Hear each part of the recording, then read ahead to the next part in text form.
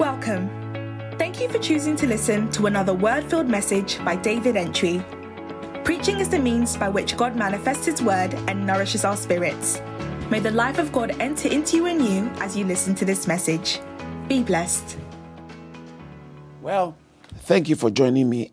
We've been dealing with the book of Peter.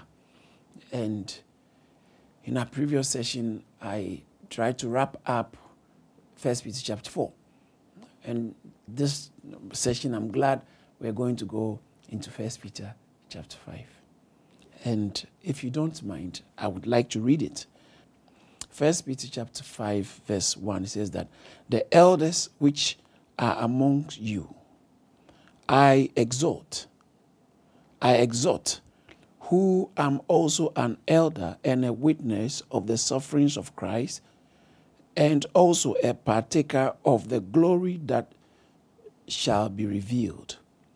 Feed the flock of God which is amongst you, taking the oversight thereof, not by constraint, but willingly, not for filthy liquor, but of a ready mind, neither as being lords over God's heritage, but being ensamples to the flock. And when the chief shepherd shall appear, ye shall receive a crown of glory that fades not. Here ends the reading of God's word. Hallelujah, hallelujah. Well, a very beautiful text. In 1 Peter chapter 4, I've been constantly dealing with the verse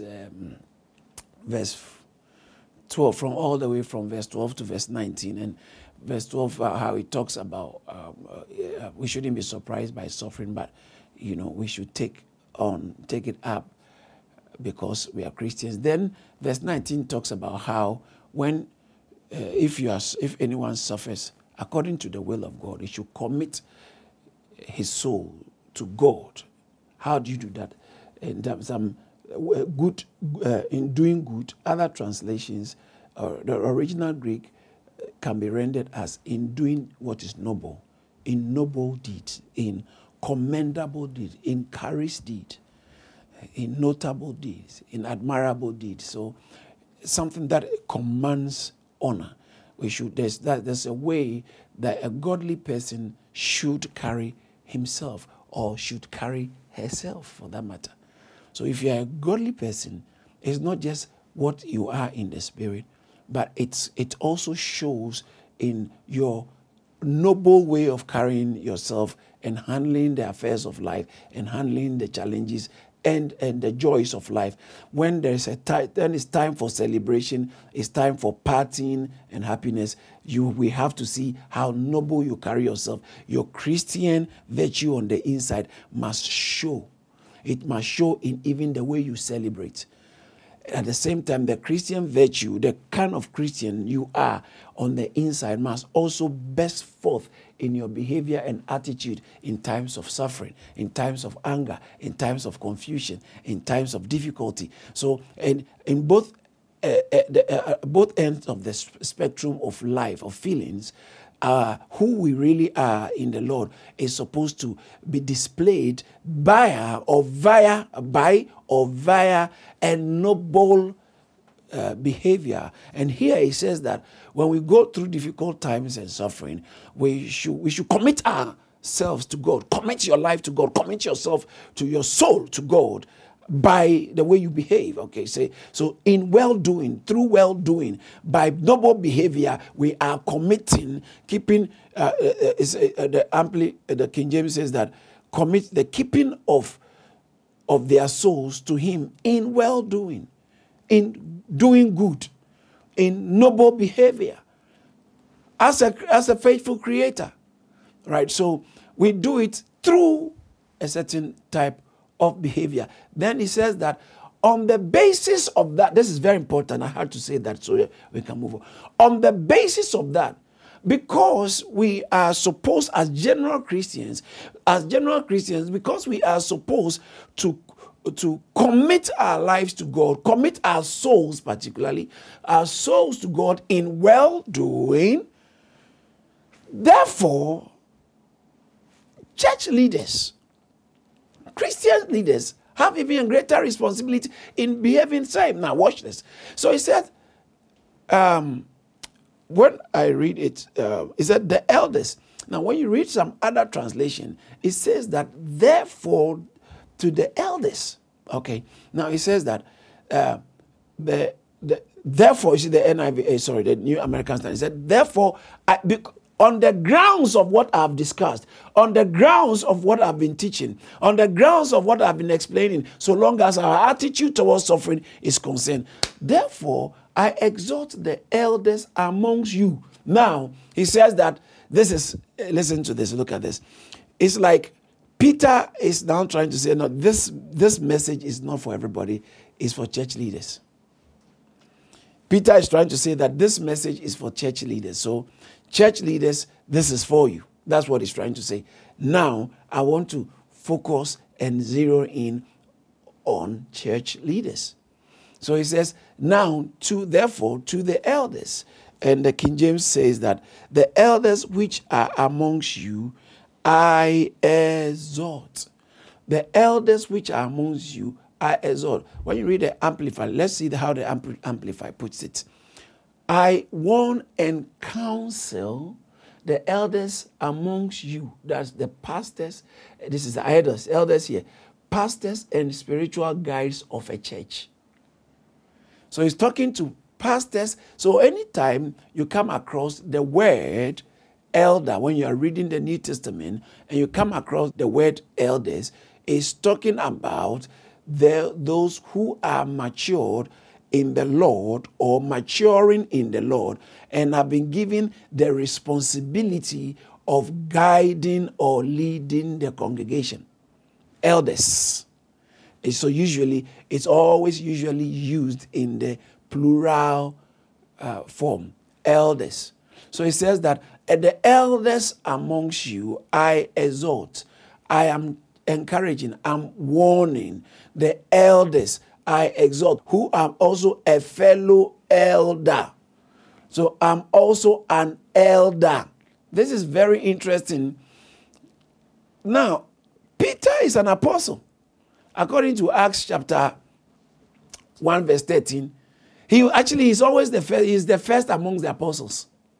So Acts 1:13 talks about, and when they had entered, they went up to the upper room where they were staying. Peter, it always mentions Peter, you see. It always mentions Peter, then James, John, and the rest. Peter. In Matthew chapter 10, verse 1 and 2, Jesus called them to himself. And when he had called his 12 disciples, now these are the 12 apostles. When he had called his 12 disciples to him, he gave them power over unclean spirits to cast them out and to heal all kinds of sicknesses and all kinds of diseases. Now watch this, verse 2. Watch this. Starts naming them. Now the names of the 12 what? Apostles are these. First, Simon. First, Simon. So Simon was an apostle. Is an apostle not the same as an elder? No, not necessarily.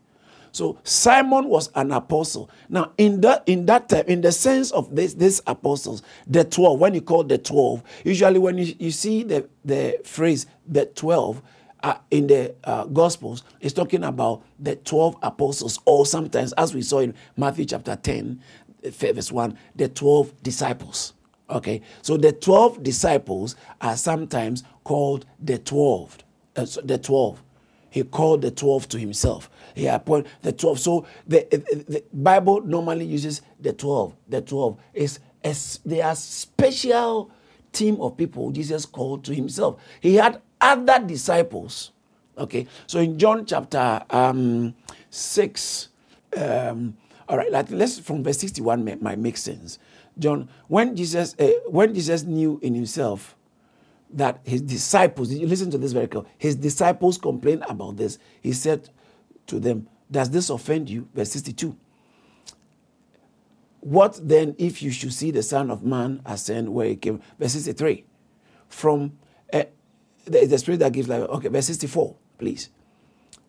But there are some amongst you who do not believe. for Jesus knew himself.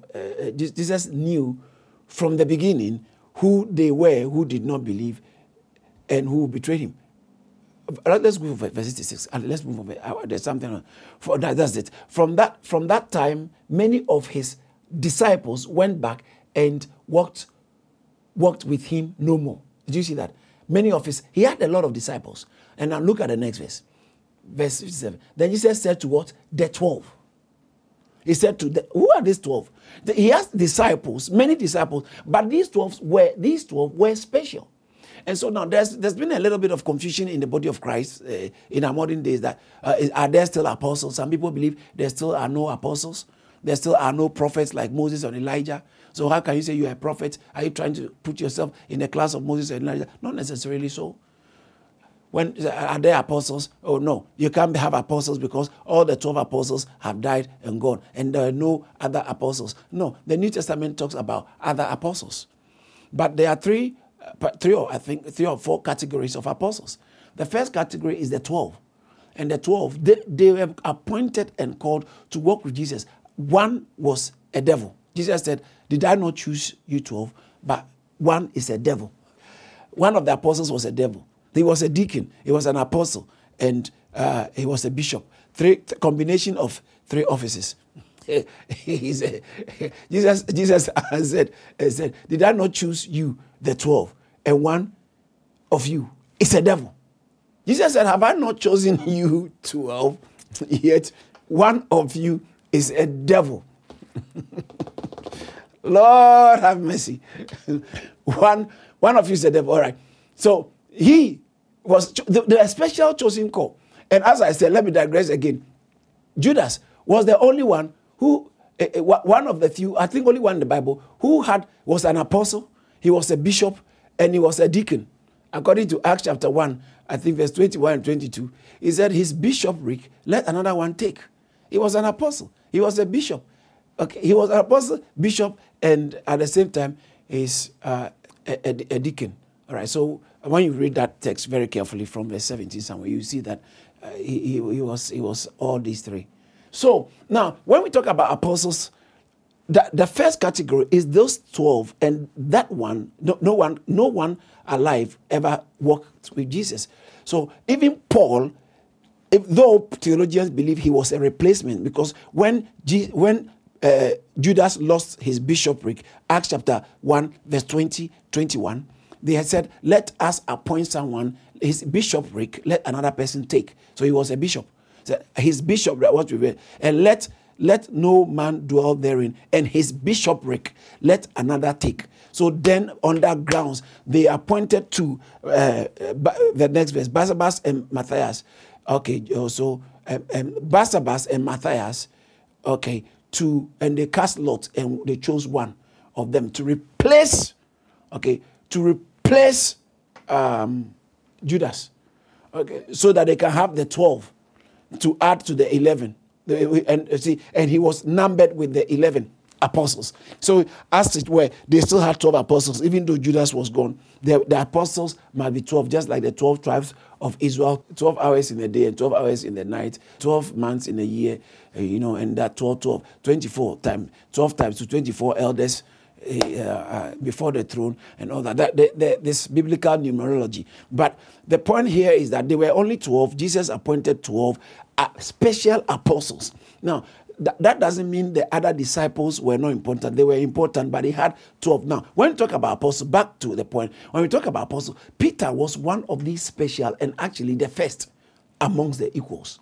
One of these special apostles. There were other apostles in the New Testament, all right, who an apostle is the Greek word is apostolos, a sent out one, someone who has been sent with a special authority to carry out special functions on the behalf of the sender or the behalf of the commissioner. So someone who has been given certain powers to speak. Now, these 12 apostles and Paul and some of the early apostles had unique authority. So the 12 apostles, their authority was such that when they spoke,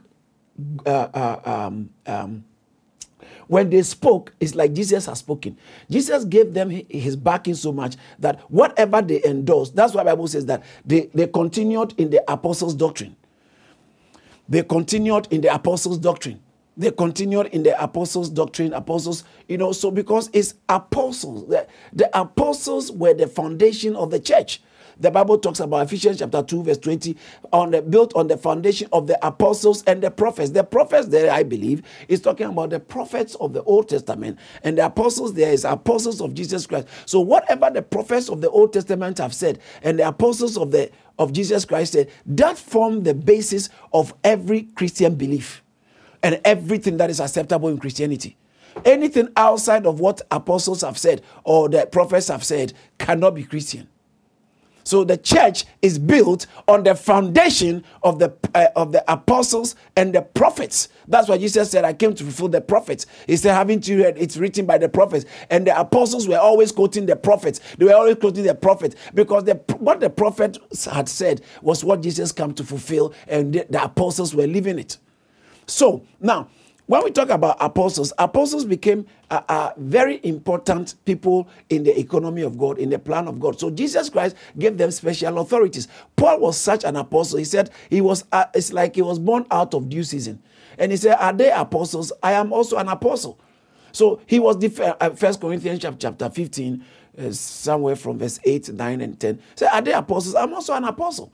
You see, so he says that last of all, he appeared to me as one born out of season. Now he was defending his apostleship. Actually, 2 Corinthians chapter 12 rather, and chapter 11 and chapter 12. He was defending his apostleship that he was an apostle. He has seen Jesus Christ. Okay, so he saw Jesus like at the wrong time. That's what he said. We just read it. Last of all, he was seen by me as one born out of due season. Like the timing I was born was wrong. It's just like, how come? Is us by one born out of... When the real apostles were with him, where was I? But he was still an apostle. So he said in Romans chapter 1 verse 1, Paul an apostle. 1 Corinthians, he always introduced himself as an apostle of Christ. Ephesians chapter 1, Paul an apostle. So he was actually an apostle. So it wasn't only the 12 who were apostles. They were apostles. Now why did I go so much into this? Because Peter introduces himself. This is very important. When you read 1 Peter chapter 1, it says that Peter, an apostle of Jesus Christ. All right. So he was writing to them in his capacity as an apostle. An apostle is a very serious person who was like delegated or had delegated authority from Jesus directly to carry out certain functions on the behalf of Jesus and to set the church in a certain order. And he said, Peter an apostle. But when he gets to chapter 5, he says that now I want to talk to the elders. And something interesting happens here. He said, I'm also an elder. So he says, now I want to come down and speak to you. I want you to identify with me, church leaders. I don't want to come as though, I'm the apostle, I'm so high there. No, he said, I'm not just an apostle, I'm also an elder. Hallelujah. So he says that to the elders amongst you, I exhort, the elders who are amongst you, I exhort, I who am also a fellow elder. So he said, I'm a fellow elder. So when you study the scriptures very carefully, you will see that eldership has always been part of the church. In Acts chapter 11, verse 30, you see the appearance of elders there, where they collected donations in the verse 29, and they sent it to the elders by the hands of Paul and Barnabas. So they sent it to the elders because they are trying to help the church in Jerusalem or in Judea, which they were suffering some famine. Some famine has hit, and other churches made donations, and they sent it to them. But they sent it through the hands of Barnabas and Saul.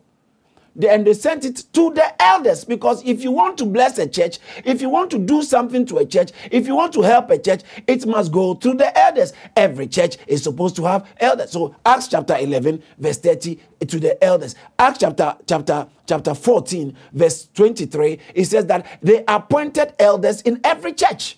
Appointed elders in every church. That means every church must have an elder. Okay, they appointed elders in every church. Acts chapter 15 verse 2, it mentions that to the apostles, now it separates apostles and elders. Did you see that? Certain of them should go up to the Jerusalem to the apostles and elders. So apostles, so Peter was an apostle, and yet he was also an elder. Some of the apostles were elders.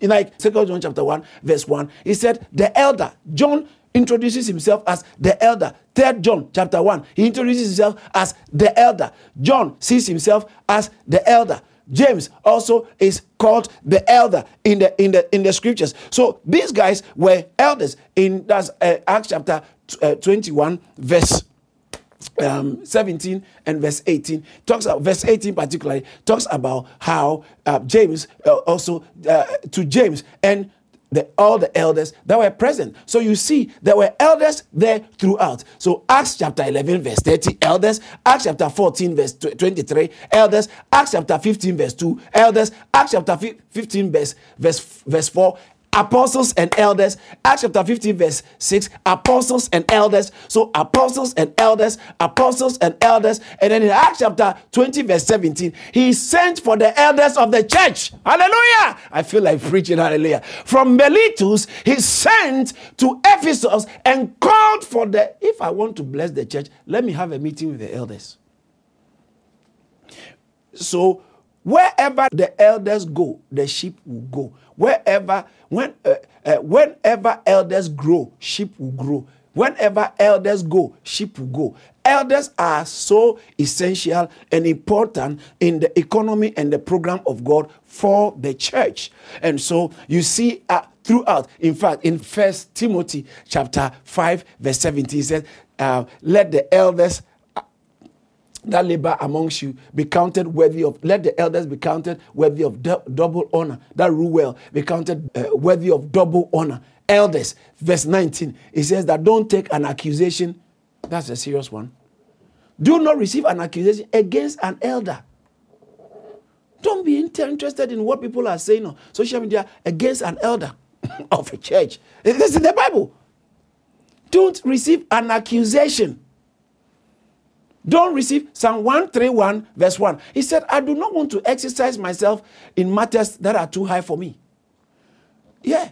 Neither do I exercise myself in great matters and in things that are too high for me. Sometimes you get involved. I'm the one who I'm going to prove to this pastor is like this elder is like that, all these churches. The devil is a liar. God will deal with you. Oh, so now we should just keep quiet and they go. He says that, who are you to judge another man's servant? Romans chapter 14, I think so, yeah. Who are you to judge another man's servant? Who are you? You condemn another servant. To his own master he stands or fall. Indeed, he will be made to stand, for God is able to make him to stand. A lot of Christians don't read the Bible. A lot of Christians nowadays, all they want is feelings, prosperity songs. Feelings, empty spirits. Many Christians are void of revelation. Void. So it's very easy for Christians to team up with unbelievers and lambast other believers. And one of the things I don't understand is when I have a problem, an issue with an elder, a leader of a congregation, if I'm a Christian, I don't have to go onto a platform where there are more unbelievers to go and discuss that. It's a sign of lack of spiritual maturity. And then some also unspiritual ones will be going around like, yeah, comment, say it, brother, say it, sister, say it, brother. You are so unspiritual. You know you have backslided. You know it. You stop praying. I'm telling you, you know it. You know your spiritual life is so low. That's why you have so much time to comment on negative information about preachers and churches on social media.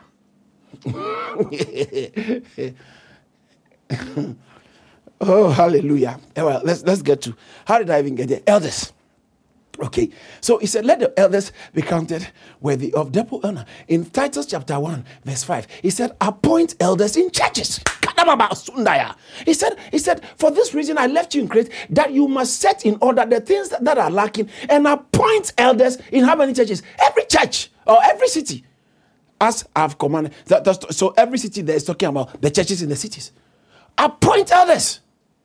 So elders were such important, so central to the running or to the ruling, to the governing, that word is important, to the governing of the church.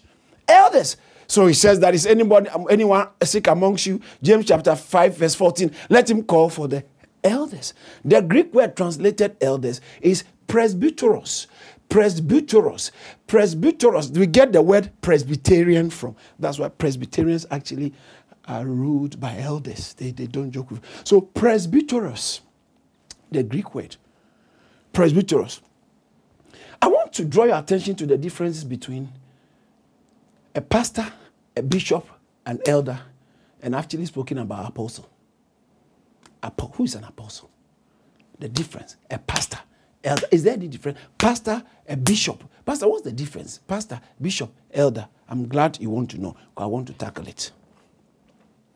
So going back to the text, the elders which are among you, I exhort, who am also an elder and a witness of the sufferings of Christ. This is interesting. He said he's not just an elder, but he's also a witness. Oh, Apostle is writing and he introduces himself like, listen, I'm not just an elder. I'm not just an apostle. At the moment, I want to deal with you. I want to communicate with you. I want to interact with you. I want to relate with you from the position of an elder, because I'm dealing with elders. So elders, can we talk, please? I'm just one of you. I just want you to know I'm just one of you. I'm just one of you. I'm just one of you. So let's talk as elders. Then he says that I'm also an elder, and I'm not just an elder. Hallelujah. And a witness. Acts chapter 1 verse 8, it says that, and ye shall receive power. After that, the Holy Ghost has come upon you, and ye shall be witnesses unto me in Jerusalem, in all Judea and Samaria, unto all the uttermost parts of the earth. You shall be witnesses. So Peter said, I am not just an elder, I'm a witness of the sufferings of Christ. What does that mean? Now, the word witness, listen to me, please. The word witness, the word translated witness, is actually the same word translated martyr. I think in Acts chapter, I believe Acts 22, Paul was talking to God when he had a vision, and he said, when your martyr, your witness, Stephen, was killed, I was a witness. I was there. He was recounting the martyrdom of Stephen, and he said, I was there. He has seen a lot of people killed and murdered, but I think Stephen's own affected him, because Stephen said, God, forgive him. Forgive these ones. Verse 20 instead said, and when the blood of your martyr, you see that word martyr is witness. Stephen was shed. I was standing there consenting to his death. So that word martyr and other translations, you might see, when the blood of your witness, Stephen, that's New American Standard Version, is the same Greek word. So when Peter is saying that I am a witness of the suffering of Christ, witness in two ways. I need you to understand this, please. Number one, obviously, he said, you shall be witnesses of me. But in what way? Number one, when he said witness, they actually were witnesses of the death of Christ and the resurrection. They were there. Eyewitnesses. So witness here, one, it means eyewitness. Okay. Acts chapter 5, verse 32, it says that we are witnesses of his resurrection. We are witnesses of his resurrection. What does that mean? We are seeing it physically. We are his witnesses to these things, talking about the resurrection and the Holy Ghost whom God has given us as well. So they're talking about how we are eyewitnesses. We were there. We have seen these things. We can't deny what we have seen and experienced. So when he says witness here, one, he's talking about an eyewitness, like Acts chapter 10, verse 39. He says that when Jesus was resurrected, he was shown, or he appeared to witnesses. And we are witnesses of these things which he did both in the land of the Jews and in Jerusalem, whom you slew and hung on the tree. So this is we are witnesses. And when you read verse 41, they slew, verse 40, they slew and hung on a tree, but God raised him and showed him openly, verse 41, openly to all the people, but not to all the, but unto witnesses. Okay, so when God was showing Jesus Christ, he showed him to witnesses, eyewitnesses. And verse 39, Peter Peter, when he was preaching in the house of Cornelius, he said, we are witnesses of these things. We saw it. We saw everything that has happened. We saw it. So when you go to court as a witness, you are going to talk about what you have seen, what you heard, you seen, you experienced. You are going to tell exactly what you saw. And so the apostles were witnesses of the events of Jesus Christ when he was alive. Now, so when he said, I am a witness, he wasn't only talking in the capacity of the fact that they are telling a story, but he's talking as an eyewitness, but not just that, but also as a martyr. So in other words, we said fellow witness. Fellow witness here means that a fellow martyr who is willing to say what they have seen, to recount what they had experienced, to relay it without fear and favor, and even if it means the losing of his life, they were there to lose their lives. In 2 Corinthians chapter 1, verse 8 and 9, he said that we have been through so much in Asia, and we came beyond that we were burdened beyond measure, above strength, so that we despaired of life. Okay? They despaired of life. Verse 9. Yet, yes, we had the sentence of death in our bodies, that we should not trust in ourselves, but in God who raised it. In other words, he's saying that we are actually martyrs. We are at the place of dying for Jesus. Paul said, why do you weep to break my heart? I'm not only ready to testify, but I'm also ready to die for the name of Christ. In the book of Acts, he said, why are you crying to break my heart? Why do you cry? Why do you cry? Paul said, what do you do? What do you mean by begging? For I am ready not only to be bound, but also to die. This is a witness, a martyr. So they had the mindset of a martyr, a mindset of someone who is standing true to what they have seen and what they are supposed to say. He is going to be faithful to it, and not just faithful to it, also willing to die. Go to the extent of dying. 2 Corinthians chapter 4, verse 10 and 11, it talks about death is working in us so that life can be produced in some people. Always carrying about in our body the dying of the Lord Jesus Christ, that the life of Jesus also might be manifested in our bodies. Look at verse 11. It says that, for we who live are always delivered to death for Christ's sake, that the life of Jesus also might be manifested in our mortal. So they live the life of death. 1 Corinthians 31, Paul puts it this way, I die daily. He said, I die daily. A martyr, a mindset of a martyr, being so faithful. In Revelation chapter 2, I think verse 11, it says that be faithful unto death. Be faithful. So when he said a fellow with be faithful until death, and I'll give you the crown of life. So when he talks about a faithful witness, being a witness of the suffering, he's not just talking about eyewitness, but a martyr, a person with the mindset to suffer anything for the sake of Christ. That is Christian life. And he said, elders, I've been telling you about suffering. Do well in suffering. All of you do well. But elders, listen, I am not telling you as someone who is sitting somewhere who doesn't know what is going on. I'm telling you these things because I'm a fellow elder and I'm also a witness, a martyr, ready to die.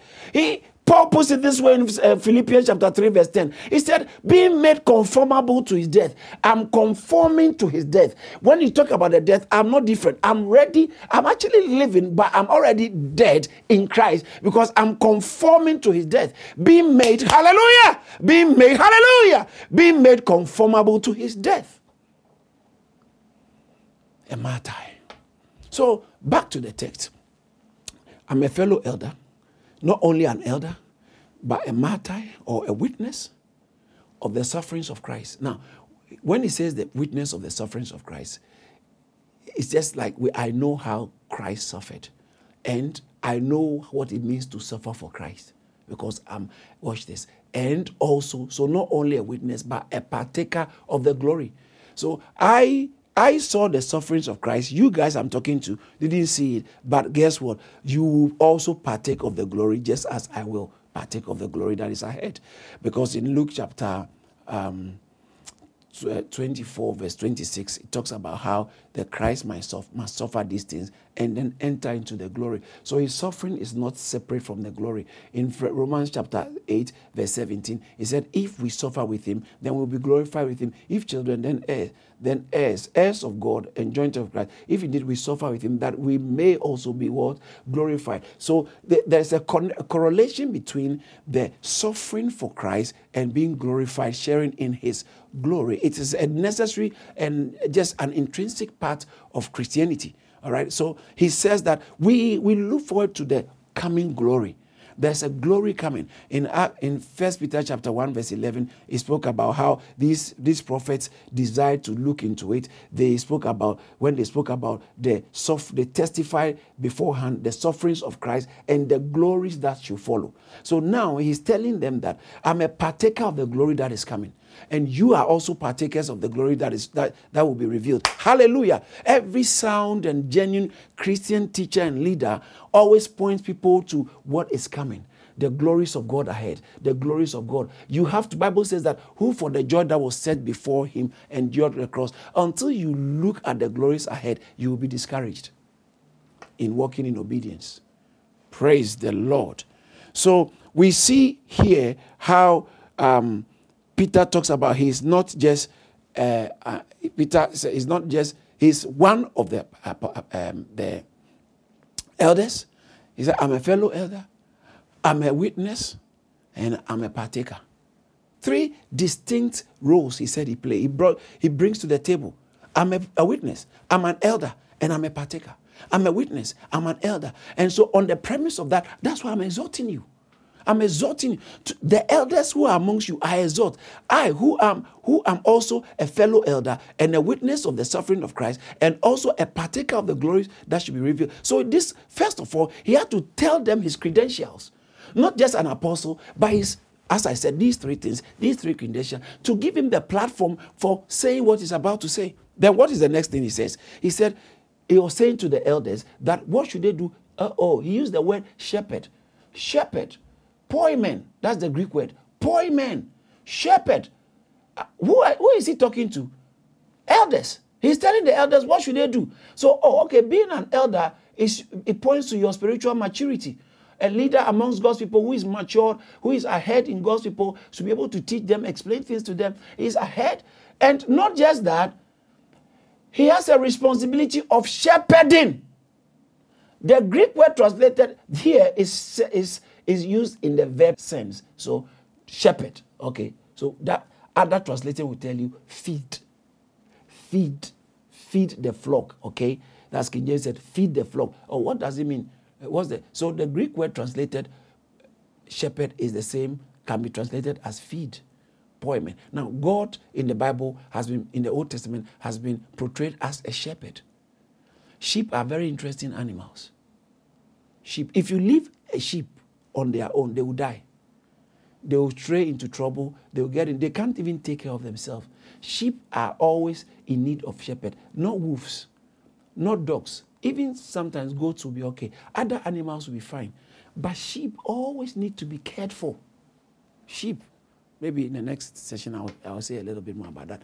I want to run up now. So, sheep. He said shepherd. So poimen. He said, poimen. Okay, for your information. A shepherd, the Greek word translates shepherd is poimen, which is also the same. Shepherd is a pastor. Okay. So here, some translations might even use the word pastor the flock of God. Oh, so it's interesting. He said the flock of God. No pastor has a church. No pastor. Is the church, the flock belongs to God now. No pastor has a church. It's the church of God. You will never see anywhere where it says that the church of the apostles. It only says that the church of Christ and the church of God, or the church of the saints, made up of the saints. But there's nowhere in the Bible where you see the church of the apostles, let alone the church of Pastor David. No pastor has a church. So, okay, but why does some pastor, that's my church. He doesn't have a church. He's trying to say, that's the church I'm privileged to be leading, to be pastoring, to be an elder in.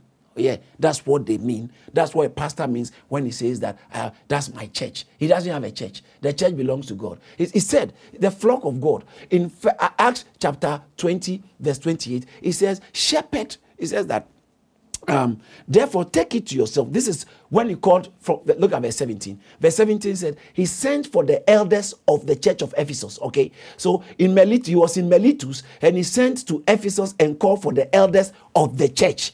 And the elders of the church, he started telling them these things. Okay, so he started telling them, and this is what, after giving them the introduction, he said, on the basis of all I've said, therefore, elders, take heed to yourself, because the state of the elder will determine the state of the flock. The state of the pulpit is what determines the state of the pews. You can never have a cold pulpit with hot pews. It doesn't happen. You can never have a cold pews with hot pulpit. Hot pulpit produces hot pews. Cold pulpit produces cold pews. The one who sets the atmosphere in the church is the one who always is in the pulpit. Is the pulpit. If there's a lot of mess going on in a church, it is the responsibility of the leaders, especially the one who teaches the word of God. The lifeline of the church is from the pulpit, where the word of God is dished out and is issued. Hallelujah. So he says that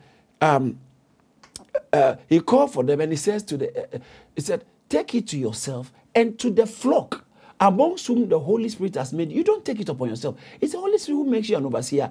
To do what? To shepherd the church.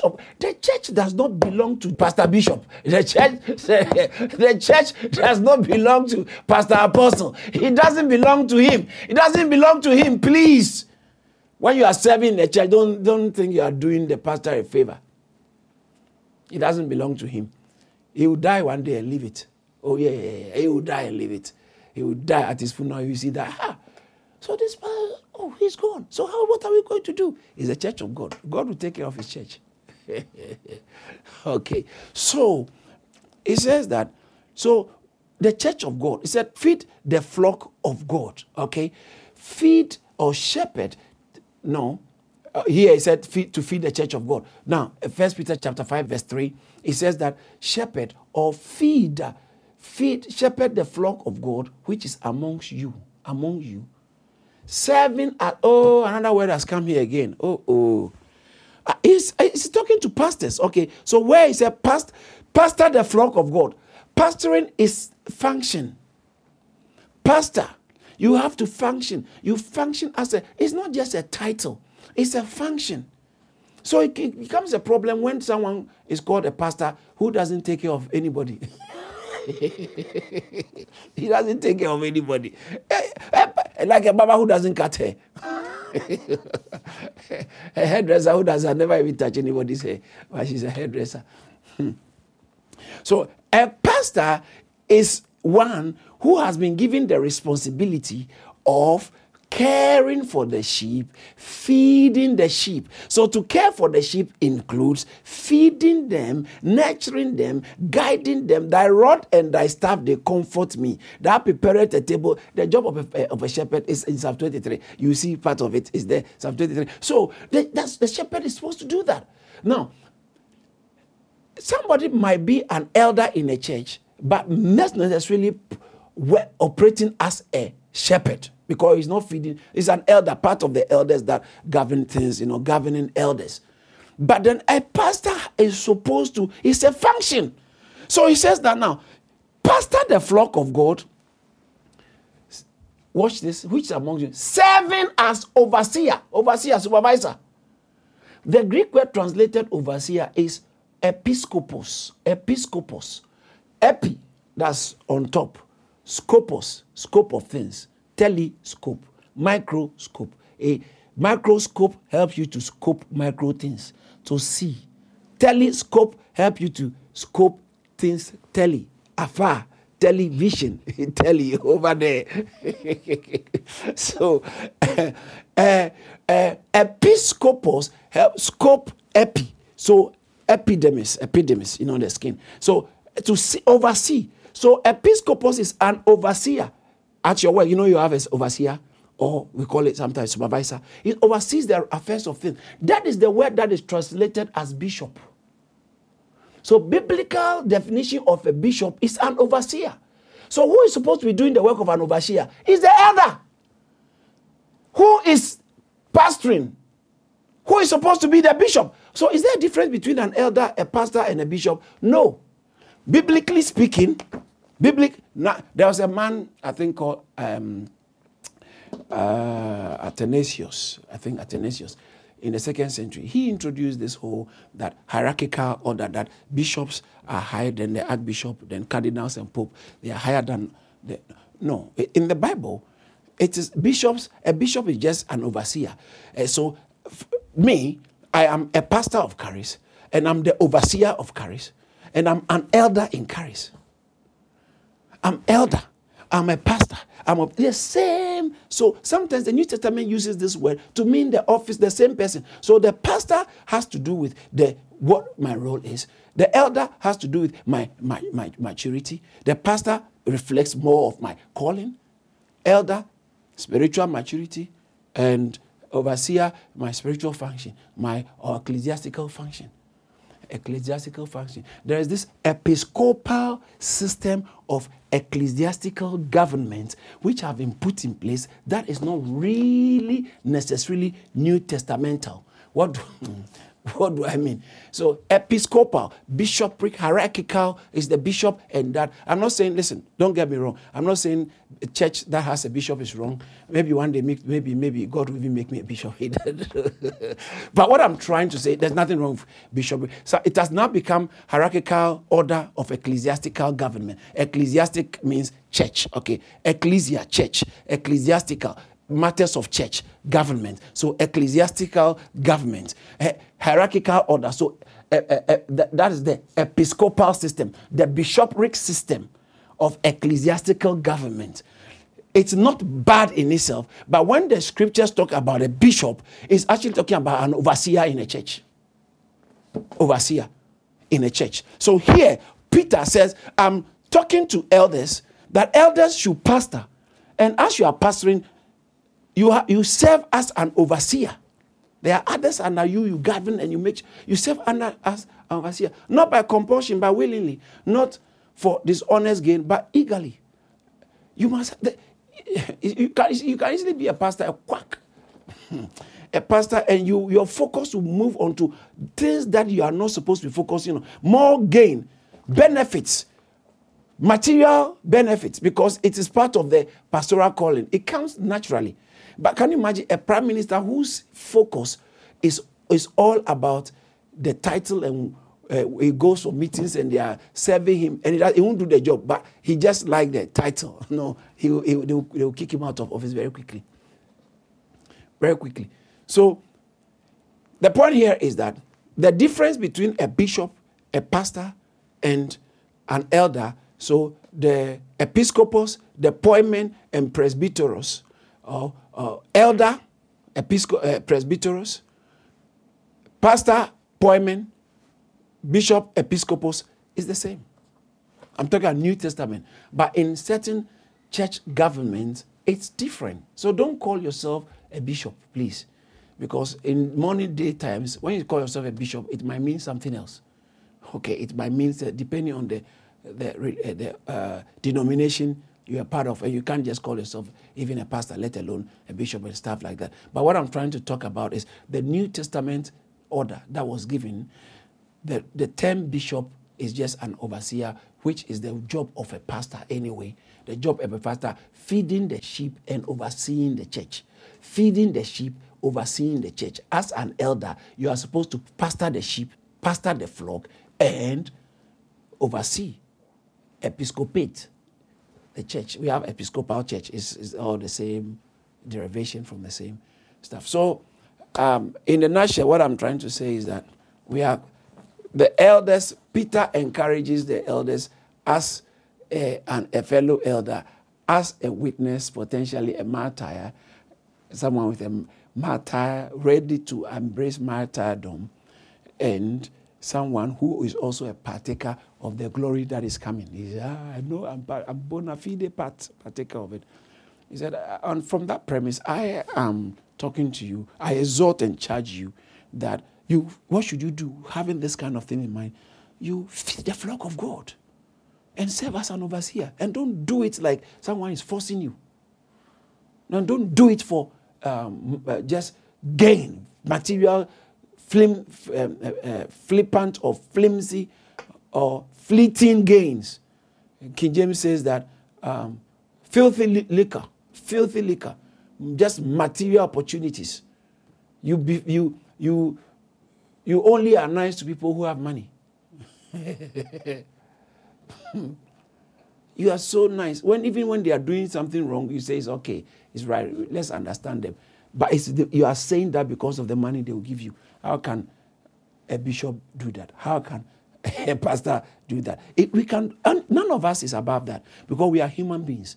So he has to say, if you have a martyrdom mindset, okay, a martyrdom mindset, and you keep your eye on the glories that are ahead, you know that you're a partaker, it will help you not be swayed off into what normal human beings can easily be swayed into. All right, so it's not like you're a bad person, but you don't have to be a bad person to do what is bad. You can be a good person, end up do some bad stuff. By the time you realize you've caught yourself, because a good character is not a permanent possession. We also always have to be on guard, and the things that will help us is when we set our minds on the glories that are ahead, the fact that we are partakers and that we are willing to die and be true witnesses of Jesus Christ as elders and as church leaders. So those of us who know you are going to be, I know you'll be a church leader. You do well. But have this in mind, okay? Don't hope to be a church leader so you can also stand behind camera and be speaking on Zoom.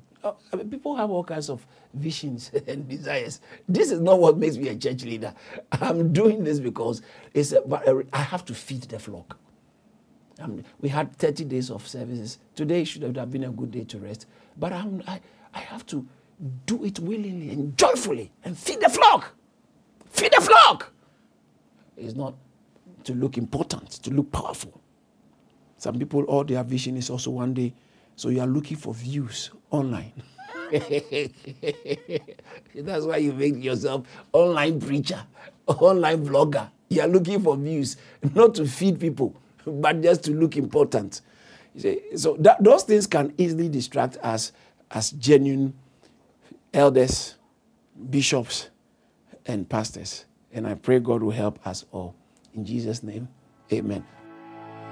Thank you for listening to this message by David Entry. To hear more from David Entry, follow him on Facebook, Instagram, Twitter, and LinkedIn. You can also subscribe to Charis Church on YouTube. Don't forget to share and subscribe to our podcast so you're always up to date. Be blessed.